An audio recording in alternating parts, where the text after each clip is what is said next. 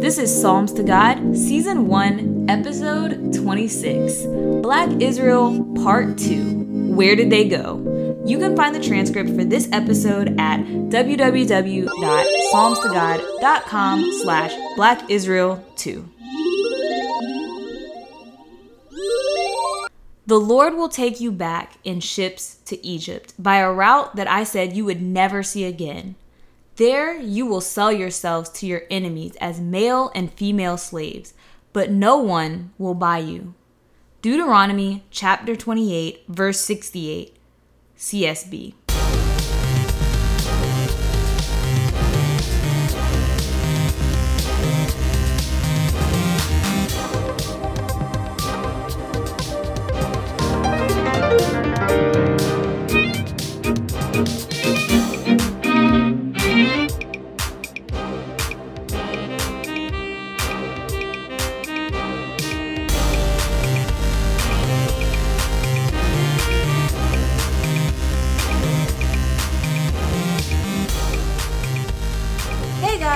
Welcome back to the Psalms to God podcast. We are continuing this series on Black Israel. A couple of notes up front before we jump into the episode. So first of all, this is a series. So the first part of the series was released last week. So if you haven't listened to that already, please go back and listen to that. It will definitely make more sense if you listen to the episodes in sequential order. I try not to do that, but this is just one of those episodes where that's just the case. Also, I want to make a correction and a clarification about something I said in the previous episode. So we left off that episode talking about this pattern that the Israelites had with going into Egypt when there was a time of trouble or when they were in distress. And I started listing people that actually had gone into Egypt that were Hebrews and or Israelites. And I misspoke and added Isaac to the list. Isaac had a desire to go to Egypt. That was his first instinct. But God told him not to go, and so he didn't. And so in my memory of the story, I was thinking that he went, but he didn't actually go. So I wanted to make that clarification. That clarification is in the show notes that I posted along with the episode, but I know some of you probably don't actually read the show notes. So I wanted to verbally put it here. And I also wanted to put a reminder that I do try to link the scripture references and any other references that might be mentioned in the episode in the show notes for exactly this purpose. Sometimes I do misspeak. Sorry, guys. I am human. But I try to be as precise as possible when I'm recording the podcast. And so I just wanted to provide that option for people to double check and, of course, encourage people that when you're listening to me or anyone else, you should always be double checking what people are telling you and the references and the context of the references, because like I said, some of us are only human and we make mistakes, and then other people are actually purposefully trying to mislead you. So you definitely want to be on top of the references and the quotes that people give you. That being said, let's jump into the episode. So we left off talking about this fact that the Israelites always fled into Egypt, and we talked about the fact that the Israelites looked like the Egyptians. And all of that is very important because of what the Bible says happened to them after they fled into Egypt. So starting at the end of Deuteronomy 28, if we go to the very last verse, verse 68, it says, "The Lord will take you back in ships to Egypt by a route that I said you would never see again. There you will sell yourselves to your enemies as male and female slaves, but no one will buy you." Now, if you're looking at that verse, when you first look at it, obviously it says they're going into Egypt. So we don't even have to keep talking about that. They went back to Egypt. But when we're looking at the rest of the verse, it says that they sell themselves as slaves, but then it says no one will buy them. And that's kind of a conundrum. You're like, wait a minute, how can you sell yourself as a slave, but nobody buys you? That doesn't really make any sense. What I think is meant here is that in the Old Testament particularly, but in the New Testament as well, there's this concept of redemption or being redeemed. It's talked about, the most, I guess, obvious example that I think about is in Ruth, where it talks about redeeming somebody. But basically, the concept of slavery back then, in America, when we think about slavery, we think about hereditary slavery. Blacks in America were slaves because they were black and because they were born to slaves. And so the people who were in charge basically put this label of inferiority upon us, and just, if you were black, you were automatically a slave. But that's not how slavery necessarily worked in the old world and in the beginning. What happens back then is you had people who were conquered. So if you are a conquered people, then you might end up a slave. But also you had poor people who sold themselves into slavery. We didn't have welfare. There weren't soup kitchens or food stamps or any of these things to help people who didn't have money or who didn't have a way to provide for themselves. So they might end up in servitude. But what would happen is, if somebody went into servitude, maybe I know you and I find out that you're in this position, that you've gotten yourself into debt and that you've now sold yourself into slavery. If I have the money, perhaps I will come and pay off your debt, and now you're no longer a slave. I am basically redeeming you. I'm buying you, but really I'm buying your freedom. And I think that is what is meant by no one will buy you. So when they went into Egypt, they would become slaves, but no one was going to come and redeem them from that slavery. Like, they were going to just have to pay the price for their mistakes or their disobedience to God. So once they got into Egypt, where did they go? Because let's remember, Egypt would not have wanted to keep these people in their borders. The Egyptians may not admit that the Hebrews had been there and that, the plagues happened, because that makes Egypt look bad. But we already know that Egypt was fond of defacing their hieroglyphics and things to erase history that they were not fond of. That doesn't mean they didn't know the stories, that they didn't know what had happened. There are other passages in the Old Testament when they come up to people and people know who the Israelites are. They know what God had done in Egypt. So when they return to Egypt, the Egyptians are definitely going to be wary of keeping these people as slaves, because they know what happened the last time they kept these people as slaves. It's not a good idea. This could end up badly for them. They don't want that burden. Now, they don't want these people to go free, because the last time you see what happened to them, they're not friends with these people. They don't like these people. They don't necessarily want them to prosper, but they also don't want damage coming to them. So they're definitely going to want to load off these people onto other people. Like, yeah, we want you to be slaves, but not necessarily our slaves. You get what I'm saying? So if you can imagine, maybe the Israelites end up, propagating down into Africa. Maybe. This is speculation. But it makes sense when you start looking at where the Bible actually says they go after they've sold themselves into slavery into Egypt. So let's read a couple of verses out of Deuteronomy 28. We're not going to read the whole thing because this episode would be way too long. I'm just going to highlight certain verses, but I definitely encourage you to go back and read the whole thing. And I also want to insert that I'm reading from the CSB just because it's easier to read from than other versions, and it seems to be fairly faithful to the translation. So let's go to verse 32. Verse 32 says, "Your sons and daughters will be given to another people, while your eyes grow weary looking for them every day, but you will be powerless to do anything." So they're going to have children. Their children are going to go somewhere, but they can't do anything about it. Just remember that. That's just food for thought, okay? Then it says in verse 36, "The Lord will bring you and your king that you have appointed to a nation neither you nor your fathers have known." So they're going to a nation that they don't know about and their ancestors don't know about. So nobody's ever heard of this nation. Okay. Then let's go to verse 49. "The Lord will bring a nation from far away, from the ends of the earth, to swoop down on you like an eagle. a nation whose language you won't understand.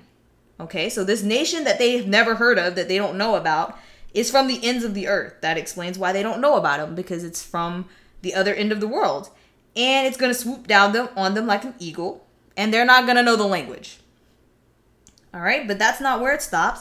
It continues on, and in verse 64, it tells you that the Lord will scatter you among all peoples from one end of the earth to the other, and there you will worship gods of wood and stone, which neither you nor your fathers have known.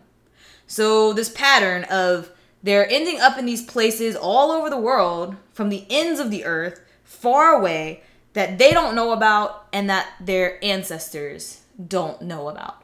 So let's talk about what the Israelites knew and what they didn't know. Now, obviously, this is a prophecy, but let's think about the history of the Israelites and where they were going. Okay, so where they came from versus where they're going. So Abraham is basically the father of the Israelites. He's the patriarch that they basically all call, Father Abraham. Obviously, they descend all the way back to Shem and to Noah, but Abraham is typically the last patriarch that they reference often, because Abraham is the one they gave the promise to, or that God gave the promise to. So Abraham came to Canaan, which would eventually become Israel, from Ur. Ur was in the region that the Babylonian Empire would pop up in. So saying that you don't know about this land or these people in Babylon is a false statement. They knew about Babylon. They knew that these people were over there. They knew that land existed. They probably spoke that language as well, or knew of that language. Because you also have to remember that Israel is centrally located for the old world. Hint, hint. Egypt was south of them. Europe was north of them. And then the Middle East, India, Asia, all of these things were to the east. That meant that trade routes all flowed through Israel. So they would have had interaction with all of these people. This is also why other countries were so apt to attack and try to take advantage of this place, because it was perfect. It's on the water. So you have seaports and sea trade available to you, but also you have direct access to these different, entities or these different power hubs from across the world. So they would have been very familiar with the people to the east, the people to the south, and the people directly north of them. The Greeks, the Romans, like I said, the Babylonians, the Assyrians, the Canaanites, the Egyptians, the Ethiopians. All of these people are talked about in the Bible all the time. They know who these people are. So who is it that they don't know that's going to come and take them out of Egypt and scatter them across the world? Well, let's think. At what point in history were people taken from the continent of Africa and scattered across the world to places that they did not know, that their ancestors had never heard of, and they didn't speak those languages? That sounds like the transatlantic slave trade to me. So let's recap. You have Hebrews who look like Egyptians and other Egyptians and Africans. So basically, let's summarize this by saying that the Hamites and the Shemites looked alike. So you have both Hamites and Shemites on the continent of Africa. The Shemites are in bondage to the Hamites because we see that they sold themselves as slaves into the nation of Africa, into Egypt. So the Hamites have these people that they don't want. The Egyptians have these people they don't want. And these people from far away being Great Britain, Germany, France, the Danish, all of these countries that were way further north, countries that are not typically talked about in the Bible. They're implicitly mentioned in the Table of Nations, but they're not explicitly mentioned, like, for instance, Ashkenaz, which means Germany. But the Germans did go into Africa too. But of course, most of the nations that ended up taking slaves and bringing them over into the Americas would be the Spaniards, the English, the French, the Portuguese. That's who brought slaves from Africa into the United States and into the South American countries, into the Central American countries, and into the islands around the Americas. And if you go to a history class, they will tell you that Africans sold themselves into slavery, that they were already slaves, and that the Africans sold their African slaves into slavery with the white man. But maybe those weren't African slaves that they were selling you. Because let's remember, in the last episode, I gave you the examples of where they couldn't differentiate between the Egyptians and the Hebrews. They couldn't tell that Paul was an Israelite. They thought he was an Egyptian. So these same white people, they still saying that all black people look alike. We all look alike to them. Okay. Well, when they came to Africa, they couldn't tell the difference between the Hebrews and the Egyptians. So of course they think that the Africans sold other Africans to them. Then they take them to this land that they have never seen before and that they don't know anything about. They don't know the language. Could be conjecture. Or that could be exactly what Moses was telling them was going to happen. Why would I think that this is actually saying that the Hebrew Israelites were actually black people or African Americans or the people who became slaves in America? Well, bad things happen to people all the time in this planet. We live in a fallen world and atrocities are happening every day. Y'all, last week my heart broke hearing about what's happening in Sudan. It is a tragedy. There are mass killings, genocides, horrible things happening to people all over our planet, even today. And we're supposed to be a civilized world now. But bad things are still happening. And it's not just in Sudan. There was a genocide in Myanmar. It might still be happening. The media is not really good at keeping us up to date on whether things are still happening or in progress, that it's over. I don't really know. You have to really actively keep seeking out information about these atrocities that are happening in other nations. And even in our own nation, atrocities are still happening. But the point that I want to focus in on for Deuteronomy 28 is that, one, like I said, it says that they will be scattered amongst the nations. And it also talks about the separation of, the families and stuff like that. There could be people still on the continent of Africa. There are definitely people scattered across other continents, other countries, because it says that they would be scattered across the ends of the earth. So everywhere on the planet, the Hebrews were scattered too. And we cannot forget about the lost tribes, because these curses are given before Israel splits up. So these don't just apply to the tribe of Judah, which is what we refer to as the Jewish people.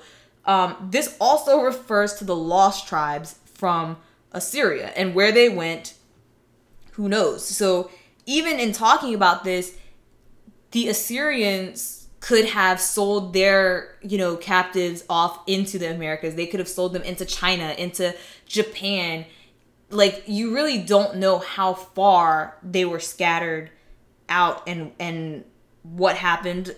Like I said, they definitely would have intermixed and intermingled with people. So in other countries where they were scattered, I don't necessarily know what their phenotype looks like now, but I am focusing in on what this is saying and what this particular passage, because the odds of all of these things happening to one people make it really, really clear that this has to be about those people. Yes, parts of this have definitely happened to this group and that group. And it's not to say that those people are or are not part of this prophecy.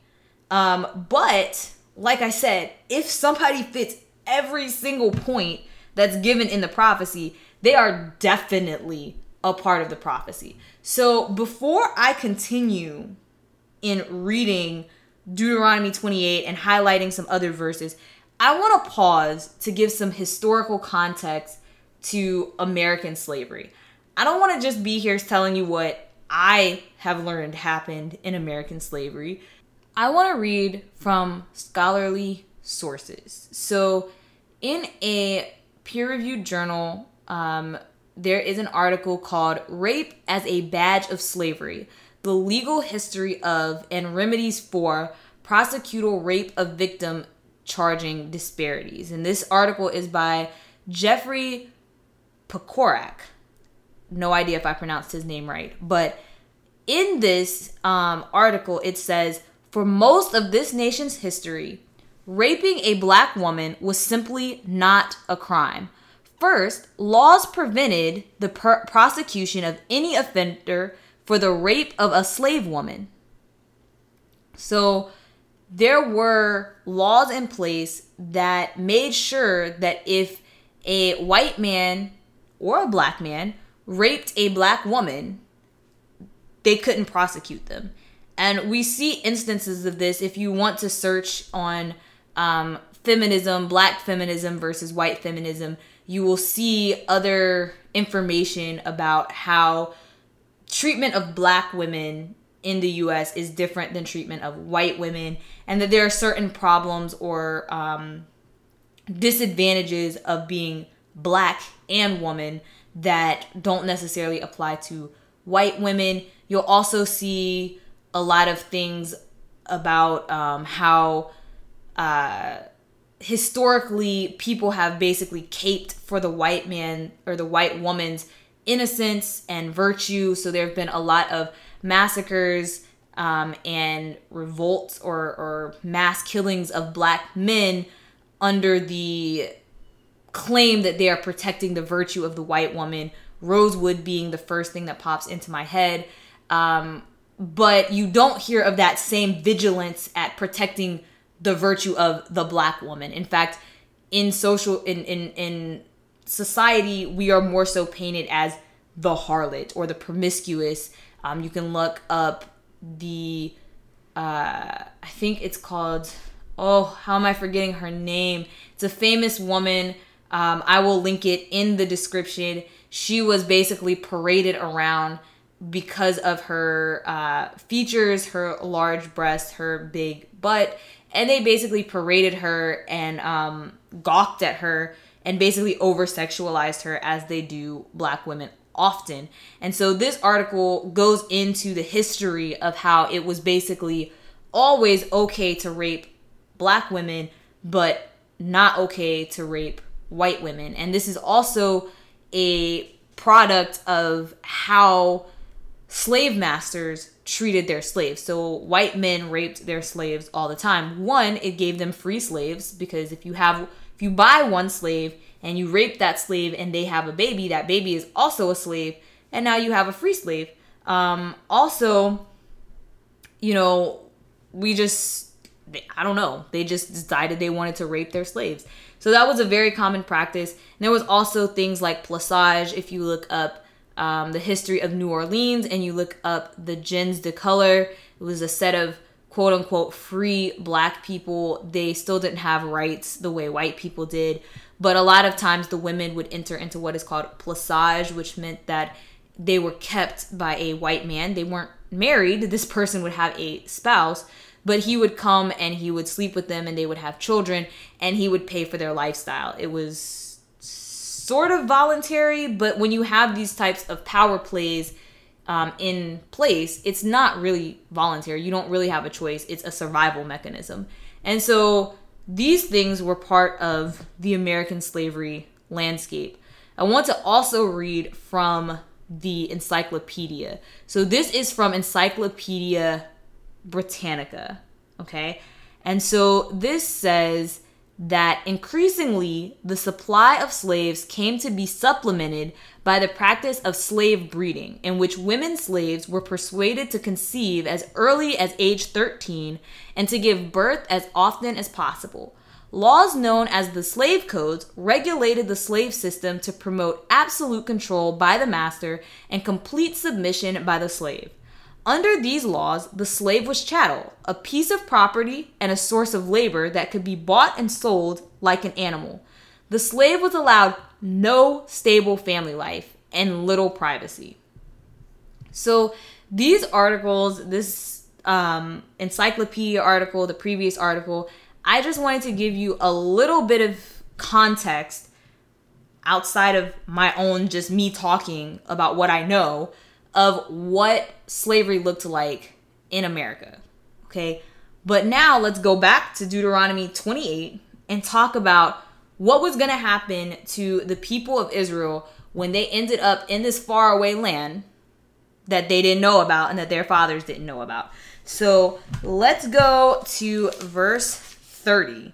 Verse 30 says, "You will become engaged to a woman, but another man will rape her. You will build a house, but not live in it. You will plant a vineyard, but not enjoy its fruit. Your ox will be slaughtered before your eyes, but you will not eat any of it. Your donkey will be taken from you and not returned to you. Your flock will be given to your enemies, and no one will help you." Then in verse 41, it says that you will father sons and daughters, but they will not remain yours, because they will be taken prisoner. Then, if you continue reading and you read I skipped a verse. Let's go back to 26.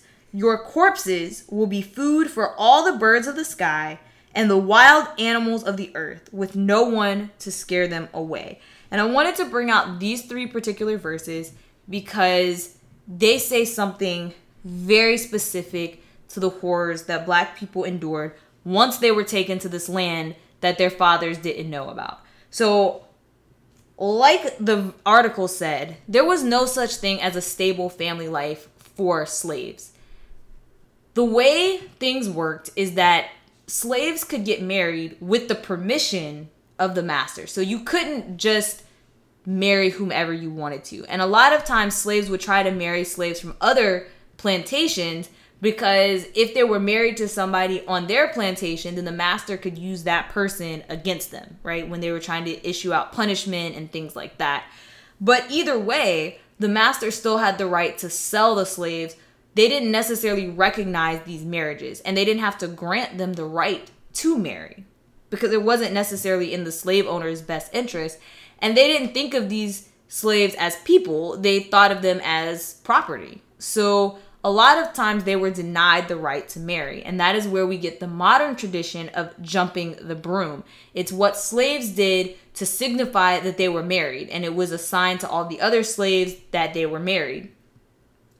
The Bible tells us that these people would become engaged, but another man would rape them.